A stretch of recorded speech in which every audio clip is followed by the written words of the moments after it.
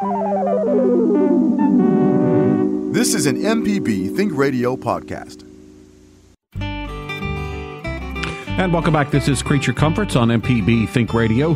Kevin Farrell here with Dr. Troy Major, veterinarian at the Animal Medical Center in Jackson, and Libby Hartfield, retired director of the Mississippi Museum of Natural Science. Our guest today is no stranger to the program and always brings a great perspective to one of our most popular topics, snakes. Terry Vandeventer is passionate about Mississippi snakes, and he joins us to answer your snake questions. We'll also dive into Snake Day that's coming to the Mississippi Museum of Natural Science next week. Dr. Major's here ready to answer your pet questions. And we always like to hear your brushes with wildlife as well. Lots to talk about, so you can join our conversation this morning with your phone call. The number is 1-877-MPB-RING. It's 1-877-672-7464, or email the show. Send it to animals@mpbonline.org. Always like to remind you that if you miss Creature Comforts on Thursday morning, there is a repeat broadcast every Saturday morning at 6. So good morning. Hope that everyone is doing well this morning. Good morning. Good morning. Good morning. And Libby, not a whole lot of events to talk about, but you do have a couple of things to mention. You know, the outdoor events have kind of fallen off, I've noticed. I think it's getting hot and buggy. And we were just talking about synchronous fireflies, though, and fireflies in general, and this is a great time to see them. If you get out late, right at dusk, you've also got the mosquitoes to deal with. So if you wait a little while, the mosquitoes are not quite so bad. 9 o'clock, 9:30, take a quick little stroll if you've got some dark woods, and there are some fantastic displays. The synchronous ones in the Jackson area are about over, but I've just heard from a friend in Oxford, and they're kicked in up there pretty good. So there are a lot of places where you can see synchronous fireflies, and I think almost every place that you can find some dark, you can see other species of fireflies. So that's a fun thing to do. All right. And Snake Day coming up now. It's Wednesday this time instead of Tuesday, right? Right. So, it's normally the first Tuesday in June every year, but we had to do it Wednesday this year. okay, so it's going to be June the 5th. Oh, that's because the 4th of July was Tuesday. Yeah, I just realized. Mm-hmm. Yeah, so June the 5th, Wednesday, is the Snake Day. And then not long after that, the following weekend, June the 8th, the dinosaur exhibit is going to be at the Natural Science Museum. So that'll be worth seeing. And if anybody's got anything else around the state, they need to call us this morning. All right, very good. We are going to be talking snakes today, and Dr. Major here ready to take some pet questions. The number is 1-877-MPB-RING. It's 1-877-672-7464.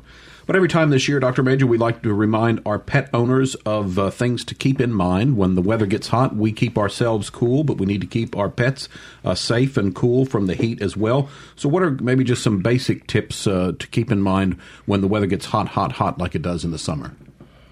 Several things. Shelter and somewhere to get out of in the shade. Water is very important, just like for humans. Over-exercise certainly can be an issue as it gets hotter. And the humidity right now is it's been very high. So that tends to make things a little bit worse. And somebody may correct me if I'm wrong, but I have seen more heat stroke in the past before the 4th of July than after. And I think it has to do with acclimation, getting used to it. And but some of our dogs really are quite heat tolerant. Others, especially the overweight dogs, can have some issues with it. But water, make sure that there's plenty of water that cannot be turned over, and certainly some way to get out of the sun. And I remember a couple of the other ones that you've mentioned before, ones that I had never thought about, and one of them is when you're taking your dog for a walk, be mindful of how hot the roadway or the surface is, because it can bother the bottom of their paws.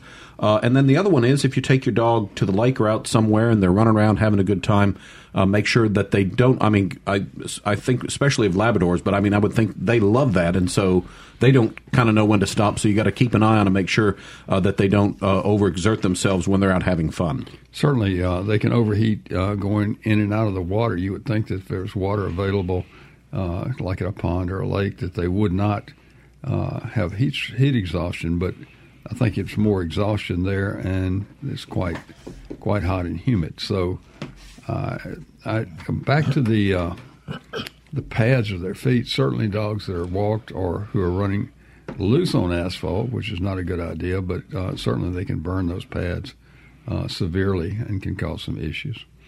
And I'll say that happens to humans, too. I was visiting my brother in Pensacola for Memorial Day weekend. It was quite hot. I had forgotten my beach shoes and had to run across the parking lot. And it was just a little bit over there. And the bottom of my feet got quite hot as well. So that's keep that in mind for our dogs. I don't know, some people might walk their cats. I don't know. I saw something online that a family actually had their cat on a leash. So I say credit to you for that. But be mindful of that, and just keep in mind, always watch your pets, and if you're noticing behavior that seems a little bit unusual, that might be something to investigate with your vet if it seems to be something out of the ordinary. We do have a pet email here as well that got sent in this morning, and it says, I have 2 9-year-old rescue cats that are inside-outside and in good health. The female has very long black hair. Recently had her groomed for the first time, hoping to help her manage better in the summer heat. Does grooming actually benefit, or should I leave her as is in the future? Probably not that big a deal with the heat. A lot of these longer-haired cats mat up, though, and they have mats, making it very difficult for them to groom themselves, if you will. I'm not sure the case here, but I suppose, first of all, the cat doesn't like to be sheared.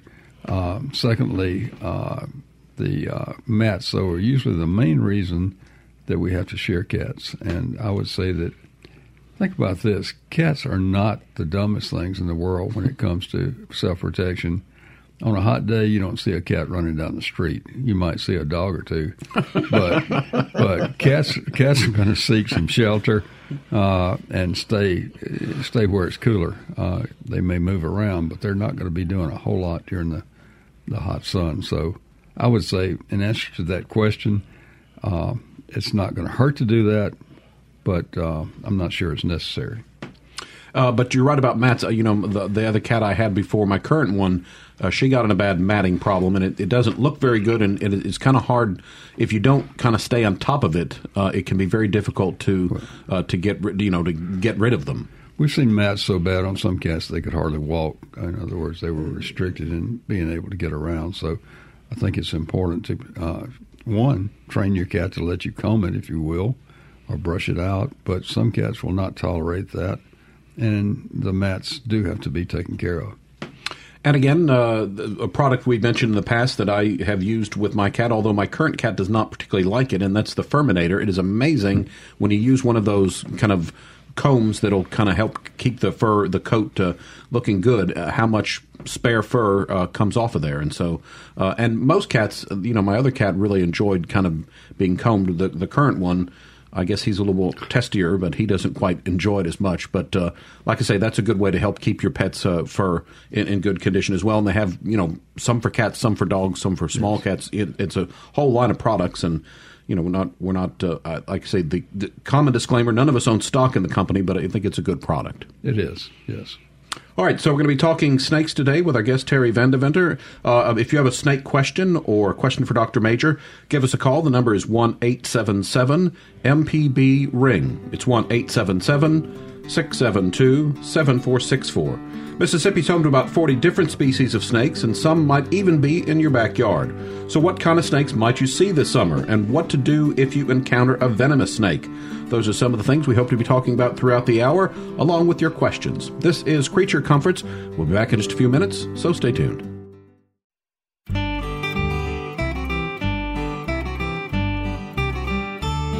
Welcome back to Creature Comforts on MPB Think Radio. Kevin Farrell here with Dr. Troy Major, Libby Hartfield, and our guest today is Terry Vandeventer. He's here to talk about the snakes that call Mississippi home. Well, we're going to be talking about the snakes that you might encounter this summer. We'll talk a little bit about venomous snakes as well. And Dr. Major is always ready to take your pet questions. If you want to join the conversation, call us at 1-877-MPB-RING. It's 1-877-672-7464, or you can email the show. Send it to animals@mpbonline.org. So, Terry, welcome back to the show. If you could remind us a little bit about your background. Well, it's always a pleasure to be here. I'm a snake biologist. I'm a herpetologist, which is a biologist who deals with reptiles and amphibians. And while I enjoy all of those things, snakes have always been my my passion since I was 4 years old, and that would be 62 years ago. So, but this is what I do. It's my job, and it's my hobby, and it's one of the most important things in my life. So. And, you've been on the show with us before, and I think one of the things that we try to point out is that while there's a natural fear of snakes for a lot of people, snakes aren't particularly fond of us either, and that kind of if you maybe just let them do their own thing, we can coexist. Oh, exactly. Snakes don't hate people. They just don't. And the last thing any snake wants to do is have a fight with you, because they will always come in second. Mm-hmm. So they just want to be left alone, catch a few rays, catch a few rats, find a girlfriend snake, all the things we want to do. So yeah, they're really nothing to worry about as long as you educate yourself, use an open mind. We're going to be talking with Terry throughout the hour. We've got a phone call to get to, so let's invite Chaz, calling in from Independence today. Good morning. You're on the air with us. Good morning. I love your show, and I love the topic. Thank you. I've got a good question for you and the doctors, and that is the venomous snakes here in Mississippi. I'm pretty new to Mississippi, and I've heard that I should have something on hand, maybe a prednisone or something like that, shot for. I have a husky, and she likes the ponds, and I've just heard that there was something on hand. I live so rural that probably couldn't get to a vet in time if she was bitten. So I'd like to see if you could recommend any kind of medication I might be able to get for preventative. And my second part of the question was, I understand that king snakes go after snakes, and I wonder if there's a place to purchase king snakes.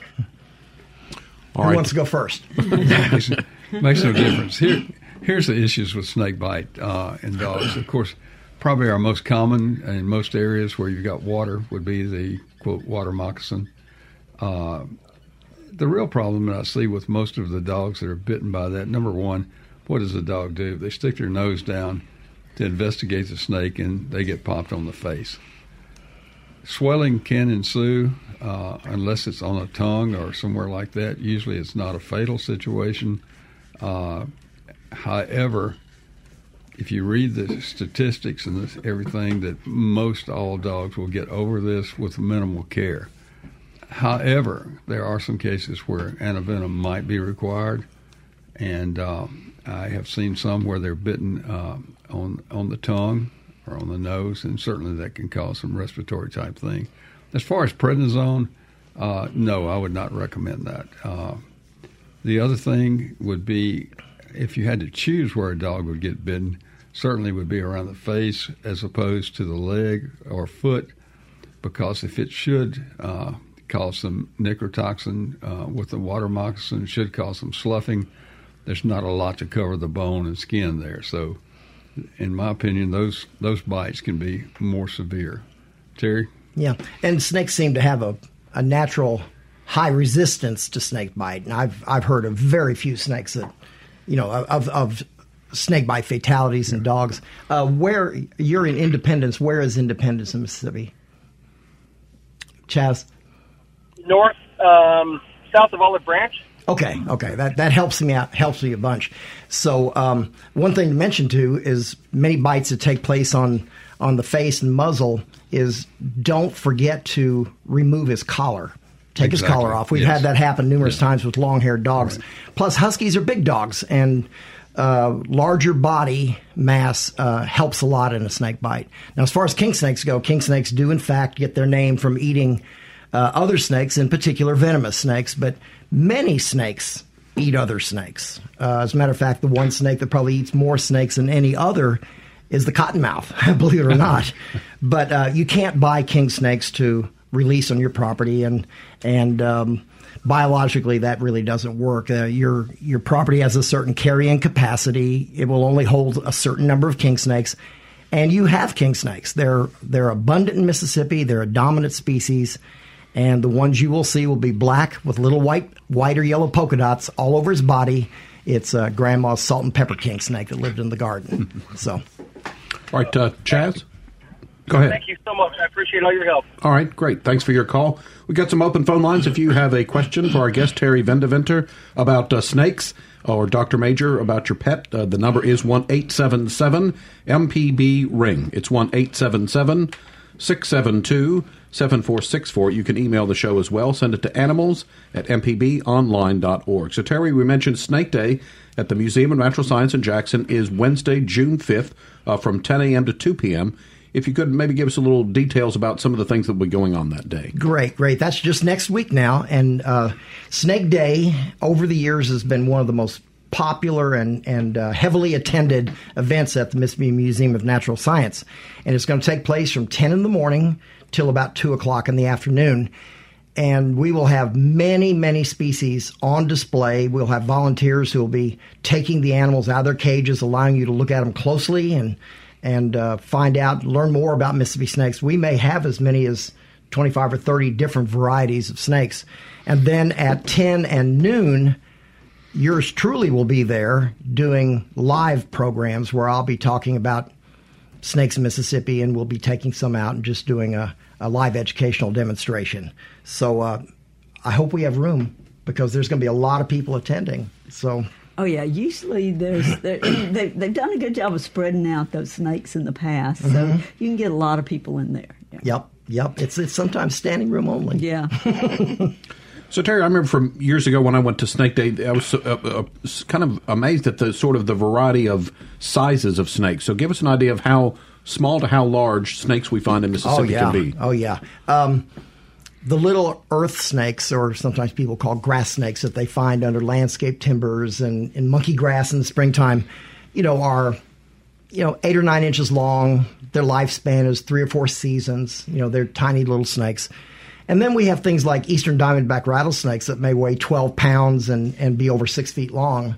And the indigo snake, which is arguably the largest snake in the United States, may reach a length of 9 feet. Now, there are no records. There's no such thing as record sizes of snakes, contrary to what people believe. There's no record book. But we're enamored by big snakes. It was a big one. Yeah. We'll talk throughout the hour about some of the snakes that we might see this summer, but back to the phone lines we go first, and we begin again in Jackson with Tina on the line. Good morning, Tina. You're on the air with us. Good morning. Go ahead. I have 2 questions. My first question is dealing with my cats. I have 2 cats that I rescued, and they're over 2 years old, but they continue to get worms. I'll treat them, and they'll get worms again. I put the the stuff you put on the back of their neck for mosquitoes and fleas and stuff like that, but they continue to come up with the worms. Okay. Do you know what type worms these are? It's a pinworm. Oh, okay. We're talking about tapeworms here. They're flat. They're small. They be on the hair, maybe on the stool when they have a bowel movement. Make sure that the worm medicine you're using is effective against tapeworms.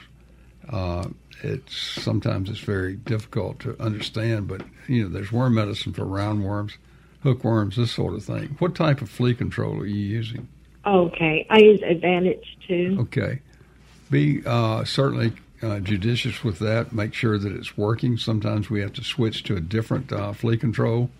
I would say that judicious work with that. Do they go outside? No. Okay. Well, one, the male, I let him outside occasionally because he just begs so bad. Right. Sometimes they'll bring fleas in even though they've been treated, and if they groom themselves and swallow a flea that has the tapeworm larva, tapeworm in it, they can do that even though they're on flea preventive. So be careful with that. And I have a Pomeranian that goes out in and out all the time. Okay, so they may be bringing some fleas. You live in Jackson, in a fairly populated area. Yes. So there are probably stray cats and this sort of thing in the area. So you're going to have a source of fleas. Be judicious with the flea control and also on the Pomeranian. But make sure that the medication you're using will kill the tapeworm, okay? Now, the tapeworm is the long... No, it's not necessarily. It can be quite long, but it usually breaks up into small segments. Right, it does. It does. And and segments are full of eggs, basically. They fall in the environment, whether it's the carpet or outside, and then they go on and mature. So just be sure that you're using worm medicine that takes care of the tapeworm. Okay. And my second question is, what can I put around the house on the outside to keep snakes away? Well, since the ancient Greeks and Romans, we've looked for a snake repellent, and there's no such thing. You can go to the big box stores and you can buy various name brand snake repellents, and it's been proven over and over again they simply do not work. And in the South, the most common snake repellent are mothballs, and they do not work. Your neighbor sees a snake. They've lived at their house for 20 years. They've never seen a snake. Then they see a snake, and they put mothballs out. Then they never see another snake. It worked. And it must have worked. But they're dangerous. Children eat them. Pets eat them. We have about 50 mothball poisonings a year in Mississippi from pets and children. So best thing to do, keep your property clean, keep up with the Joneses, mow your grass, get rid of piles of wood and piles of metal sheet roofing, and do away with rats, do away with shelter, and hopefully the snakes will just pass on through and go over to your neighbor's ratty place. So really, there's no such thing as a snake repellent, regardless of what you see in the stores or what your neighbors tell you. All right, Tina, thanks for your call. Let's move on next. We'll go to Sandra calling in from Andalusia, Louisiana. Sandra, you're on the air with us. Go ahead, please. Good morning. Morning. This is Bogalusa. Sorry. Bogalusa, Louisiana. My bad. Go ahead. Okay. My question is for Terry. We've had a big conflict with the definition of water moccasin. Right. Now, I've always thought water moccasins were cottonmouth moccasins. But my husband says that they are also non-poisonous and that you can call a mud snake a water moccasin. Could you solve this argument, please? Sure. Water moccasin and cottonmouth are two colloquial names for the same snake. Okay. But when you go out in the swamps around Bogalusa, you're going to see a lot of aquatic snakes sitting up in the bushes in the sun, shining like new money. And those are generally harmless water snakes. But people will often say, they'll often distinguish, and they'll say, that's a cottonmouth, back off, he'll bite you and hurt you. Or they'll say, oh, that's an old water moccasin, he can't hurt you, don't worry about him. So sometimes people distinguish between the two, and they say a water moccasin is a harmless snake and a cottonmouth is a dangerous snake. And then most people just use the names interchangeably. So neither one of you are wrong. Neither one of us is right. well, no, I think both right. Yeah, I think you're both right. So, yeah, okay. We have many different people. A rose by any name. So snakes go by a lot of different colloquial names. Okay. All right. You just have to check the shape of the head. Kinda. I won't get into that too much, but really not the best way to tell. Most snakes do have wide triangular heads, and many snakes can make their head look that way when they're frightened. So the shape of the head is not a good way to tell a venomous snake from a harmless snake. So that's kind of an old... Kind of hard to get past that. People have heard that story so many times over the years. So just leave them all alone. Take 2 steps back, walk away, live and let live. Unless you're in the boat and they follow the boat with you. Never had that happen. I hear about it, but I've never had it happen. Okay, well, thank you so much. It sounds like this argument is going to continue forever. Oh, no. All right. Thanks a lot. Thanks for your call, Sandra. Let's move on. Next, we've got Susan, who's called in from Louisiana as well. Good morning, Susan. You're on the air with us. Hi, how are you doing today? Good. What do you have for us? I was mowing the other day and a little snake shot out. It was black with like red flames, on its tummy. Mm-hmm. And I couldn't figure out what it was. And I went and looked at my mom's old book, and it said it was a fire snake. That's an old book. So it was shiny black and it had red on the stomach that kind of came up on the sides like flames? Right. Okay, what you have is a mud snake. A mud snake. They're What was it? Go ahead. What was it? A mud a snake. mud snake. A mud Yeah, snake. they It's pretty to be a mud snake. well, they live in bayous and swamps and they Well, tend. we're kind of swampy on the lake. Yeah. I thought so, but they're completely harmless. They get quite large, but Yeah, they're well, I accidentally mowed him later. So. yeah. But if you talk to your grandma about them, she's going to call it a stinging snake. A stinging Okay. snake. That's the most common name for a mud snake is a stinging snake, with the idea that it has a deadly stinger in the tip of its tail, which Ow! it does not. It does not. Okay. Now, tell me how to get rid of 25 cats. Oh, boy. All They're right. just popping kittens out right and left. A couple of things. Are you feeding them? Oh, yeah. Okay. I got to. Well, they're your cats then. Okay. Yeah, they live in my house now. Right. Just Well, them out. what we need to do, you need to spay and neuter.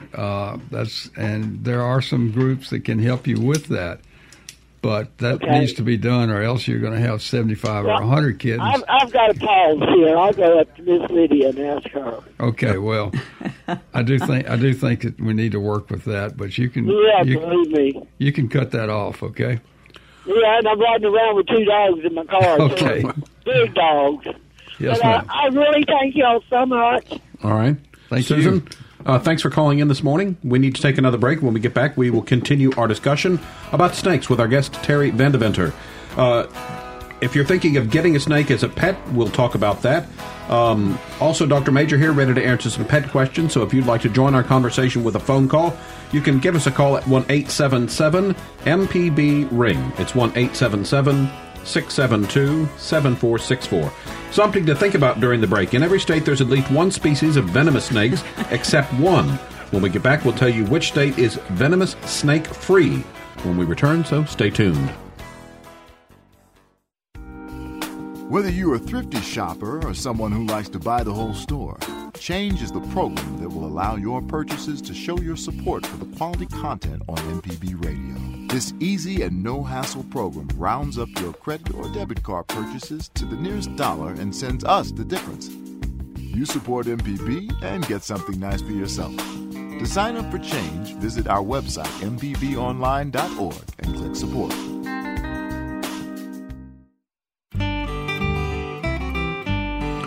Welcome back to Creature Comforts on MPB Think Radio. Kevin Farrell here with Dr. Troy Major, veterinarian at the Animal Medical Center in Jackson, and Libby Hartfield, retired director of the Mississippi Museum of Natural Science.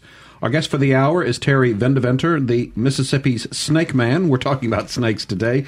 So if you have a question for Terry or a pet question for Dr. Major, you can call us at 1-877-MPB-RING. It's 1-877-672-7464. Send an email to animals@mpbonline.org. Before the break, we mentioned that there's one state in the U.S. that does not have any species of venomous snakes. If you guessed Hawaii, you are correct. And you won a free trip to Hawaii. No, I'm sorry. But another reason to take a trip to Hawaii. Love the beaches and everything there. You know, it's a great vacation destination, and you don't have to worry about venomous snakes if you go there. We've got some calls to get to, but Terry, first, if you would, tell us maybe about a couple of the different kinds of snakes that Mississippians might see this summer. Sure. Well, Mississippi has 56 different kinds of snakes, and of which 6 of those are venomous, 14%. That's not very many. Right. But the most common snakes we see are rat snakes, your grandma's chicken snake. And we see little decays brown snakes under landscape timbers around your house. King snakes are always welcome around, black with white polka dots, speckled king snakes. Racers. Yesterday, I walked out to my mailbox and was greeted by a beautiful copperhead lying right by the mailbox. And I posted that online, and everybody thought that was really cool. So people are really getting more and more open-minded, I hope. I hope they are. And the snake wasn't waiting in, to ambush me or anything like that. And I took a few pictures and put them online. So, welcome to Mississippi. We have snakes. So yeah. And as it gets hotter here, we're going to see fewer of them because snakes will become more nocturnal. They can't take the high temperatures. Springtime is when we see snakes. And you mentioned earlier, if you come across one, take a couple of steps back and, and no sudden movements though, just very deliberately just back out of the way and Well, for some people, it might be a sudden movement. But yes, you know, I know it offends people sometimes, but, you know, we have to talk facts. Snakes don't chase people. You know, and people come up to me after a program and say, you say snakes don't chase people, but I got chased by a snake. And that kind of puts me on the spot. But they don't have any feet. They don't have any legs. And their top speed is, you know, 4 or 5 miles an hour maximum. But if you take 2 steps back, 3 steps back, whatever you're comfortable with, the biggest rattlesnake in Mississippi can't bite you. You know, you're out of the danger zone. But just back away and observe it. Everybody has a telephone in their pocket. And everybody has a camera in their pocket now. Take a picture, send an email to or a text to me or the Natural Science Museum. We'll tell you what it is. All right. Back to the phone lines we go. We'll start again in Ripley. Buford is on the line. Good morning. You're on the air with us. Go ahead. What I'm calling about, I've got a bunch of thin oak trees around my house and all, and the squirrel is absolutely trying to take over. I need something to eradicate them with this young generation. It's quit squirrel hunting, you know, and all they stood is a phone or a computer.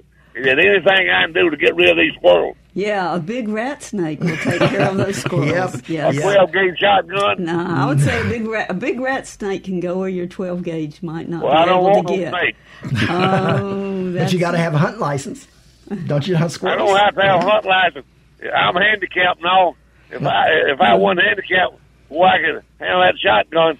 I know what would I try to do to them. What is it, a chemical that I can use to put out and put up around in the trees the wood dogs can't get to it? No, I don't. I wouldn't try that. No, because if it falls out of the tree, then it's going to poison. Pretty much any mammal can be poisoned, including people can be poisoned by the same things that would kill squirrels. So I would not try that. A squirrel could be poisoned just like a rat, couldn't he? Yes, he could be, but like I say, but he's so mobile, he could knock that poison down. He could choose not to eat it and knock it down, and then your dog or anything else could eat it. I think it'd be a problem. All right, Buford, thanks for the call. Sorry we don't have more to offer, but I would also say let your dog out after him. I mean, when we had our dachshund, he used to love to go in the backyard and chase squirrels all the time. So might keep the squirrels at bay and also give your dog a little bit of exercise along the way as well. All right, let's continue on. Next, Tina's on the line from Hattiesburg. Good morning, Tina. You're on the air with us. Go ahead. Hi, how you doing today? Good morning, everyone. Listen, I have a 19-year-old cat, and I'm concerned that lately he started purring really loud later at night, and he tends to not want to use his litter box all the time. I've seen him trying to spray, and I've also walked in on the other end. So I'm just trying to figure out what is causing him to do this. Good question. The purring, I don't know that I have any real advice about why he's purring more. A lot of people equate purring with contentment, and sometimes it can be equated with pain also. This cat probably has arthritis, I would imagine, at 19 years old. Maybe make a litter box that's more accessible than the litter box that you have now. And is he going close to the litter box? No, it'll actually be, it's like we have cats around the outside of the territory, so I don't know if he thinks that they're close by from the air and from the outside in. So I'm not sure what he's thinking. Okay, could be. There are some pheromone-type collars that might help, which have a calming effect. I'm not sure why he's doing this, but I suspect that he has some arthritic condition causing some of this. And as far as him wanting to spray, he's been neutered, right?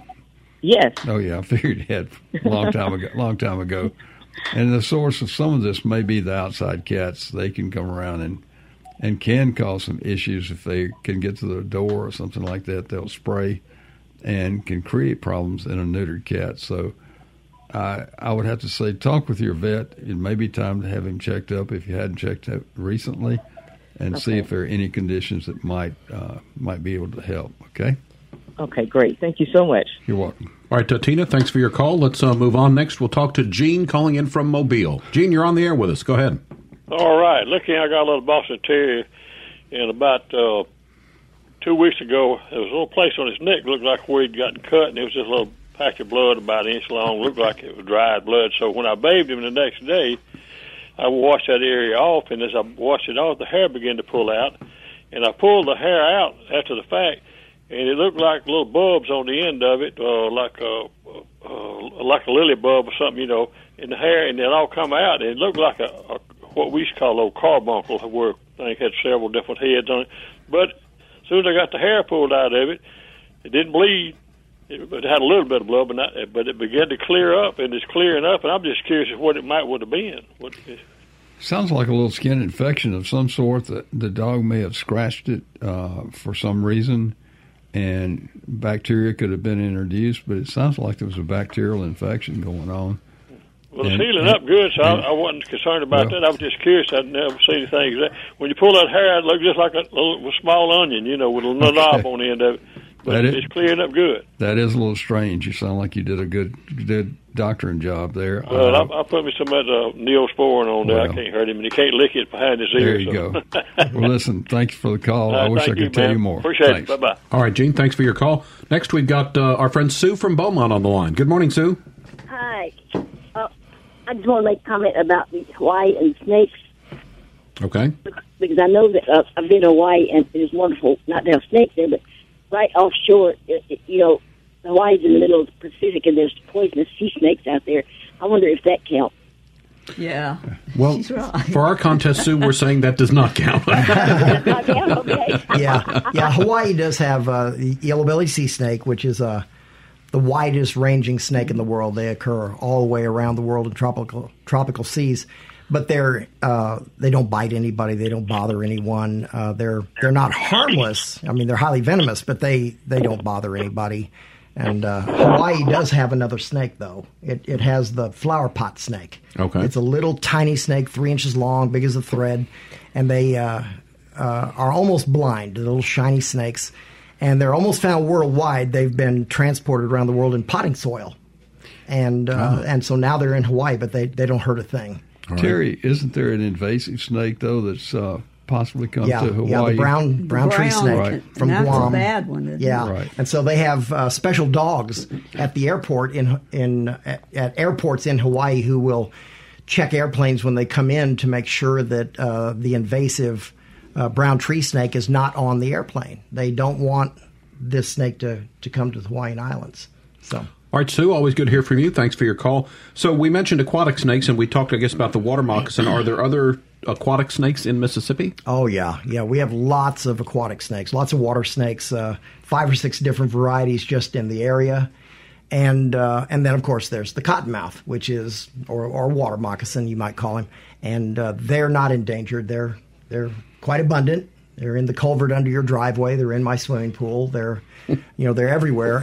But if you leave them alone, honestly, and when people see them, they make every effort to kill them.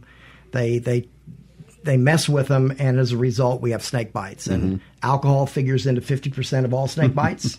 And I laugh about that, but nonetheless, it's a contributing factor for sure. So most snake bites are completely avoidable. Just leave them alone, and they're not going to bother you. So. All right. This is Creature Comforts on MPB Think Radio. We're visiting today with Terry Vandeventer, our snake expert here on Creature Comforts. Time for one final break this hour. When we get back, we got a couple of phone calls to get to and some open phone lines, so if you'd like to join the conversation, you can. The number is 1-877-MPB-RING. Our phone number is 1-877-672-7464. You can email the show. Send it to animals@mpbonline.org. We'll be back with more after this, so stay tuned. Deep South Dining is the show all about the culture of Southern flavor, from fried chicken and collard greens to shrimp and grits and a glass of sweet tea. Subscribe now to the podcast using any podcast app or download our MPB Public Media app. Welcome back to Creature Comforts on MPB Think Radio. Kevin Farrell here with Dr. Troy Major and Libby Hartfield. And our guest today, Terry Vandeventer, our snake expert. So we've been talking snakes throughout the hour and also taking some pet questions as well. Got some phone lines to get to, some phone calls to get to. So we'll go ahead and start again with Andy in Starkville. Good morning, Andy. You're on the air with us. Hey, how you all doing? I love the show on snakes. We've got a very snake-friendly farm here, but I'm calling about my dog. It has a chronic itch problem. I think it started with an ear infection or something, and taking him to the vet like wrestling a gorilla. He's about 80 pounds, and he just freaks out. And I'm wondering, is there any... He itches constantly. He scratches and digs and is biting on himself. And is there anything I can do? Okay, what do these areas look like where he's scratching and digging? Well, they get, he digs and they get red and scabby after a little while, Right. But where the skin isn't broken, it's pretty red. Okay. He really needs to be looked at and try to determine the reason why he's scratching. I realize he's hard to get into the vet, but I think it would be wise. There could be any number of causes. A lot of times after they scratch, they'll introduce either yeast or fungus or bacteria into the skin. A lot of times you'll see the skin turn kind of gray where it's been abraded for a long time. So my suggestion is get him into the vet because this is something that could get worse. And, I would just say I can't give you a lot of advice without actually seeing him. So, that's what I was afraid of. Right. Good luck to you. All right. I'm going to need it. All right. Okay, thanks, Andy, for your call. Let's move next. We got Todd, who's in Jackson. It looks like both a pet and a snake question. Good morning, Todd. Go ahead. Yeah, two brief ones. The first is I'm wondering if the cost and shelf life of antivenom allows vets to routinely stock it in their offices. In answer to that question, yes. It's not terribly expensive now. We had a problem finding it for a long time. There is antivenom, and the shelf life on that, it's shipped frozen, and you can. I think the shelf life they say is 2 years. So it's available, and talk to your vet about keeping it. Not every snake bite needs antivenom, but the ones that do, it's nice to have it on hand. The other question is quick. I'm wondering for professional snake biologists when they're in the field and they know they're going to be working with venomous snakes, what special precautions they might take.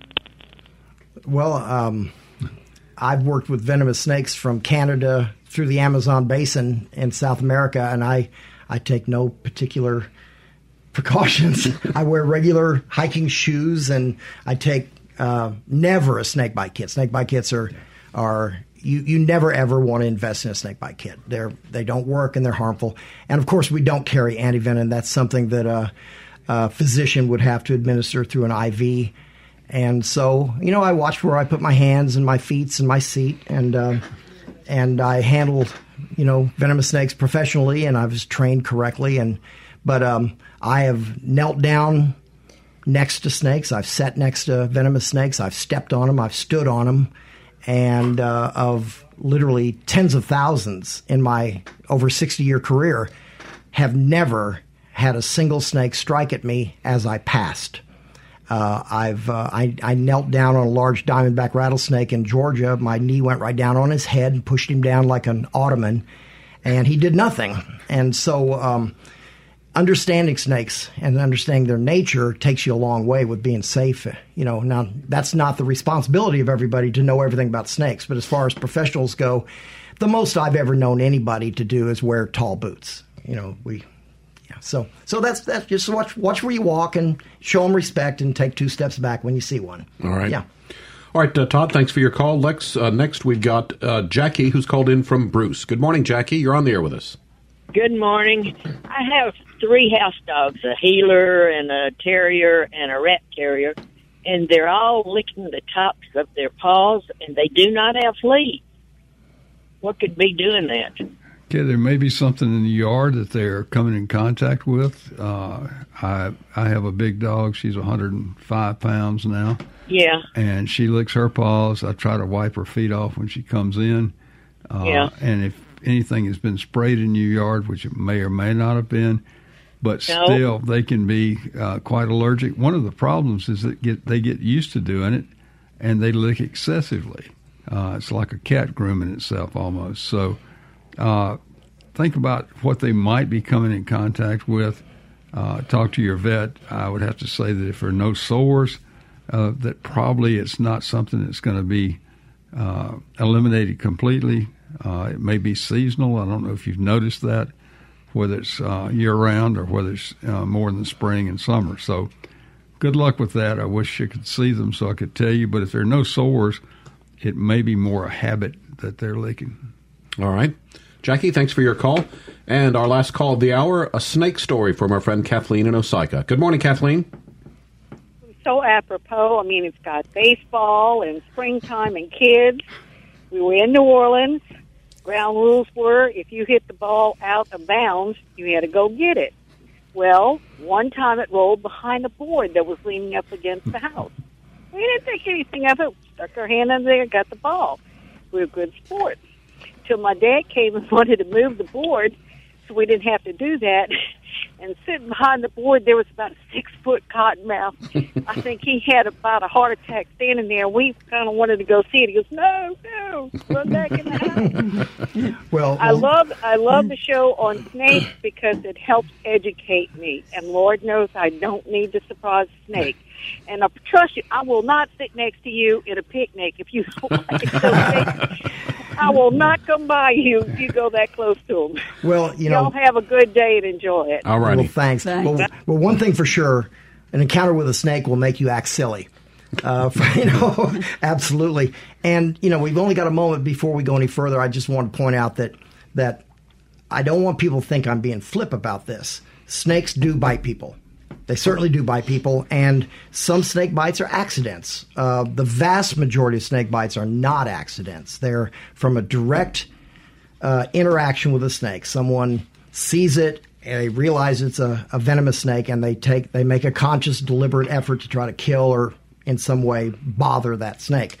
So accidents do happen, and many people are just enjoying nature, and something bad happens to them. And, we know that. But so I don't want people to think that I'm telling you the snakes don't bite people. But most snake bites, the vast majority, some people say upwards of 80% of snake bites are completely avoidable by just leaving them alone. So. And a lot of the damage that's done by the snake bite is by the person that's bitten, either putting ice or cutting circulation off, that sort of thing. Snake bite kits, ice, stun guns, a split chicken. I mean, But come to Snake Day. All right. So if you ever are bitten by a snake, what should you do? Get your car keys, get your cell phone. It's good to call an ambulance rather than try and transport yourself, because an ambulance can immediately put in a drip and begin treating you en route. Mm-hmm. And whereas, you may drive yourself and your blood pressure may drop, cause you to have a wreck or something like that. It's better just to wait. But elevate the wound. If you're bitten on the hand, which is where most bites take place, simply elevate it as if it were broken. Like you put it in a sling, mm-hmm. As if it were broken, and just keep it still and wait for transport. And then leave it up to the doctors. And I think things are getting better. So. All right, so one final reminder, Snake Day at the Mississippi Museum of Natural Science is next Wednesday, June 5th, from 10 a.m. to 2 p.m.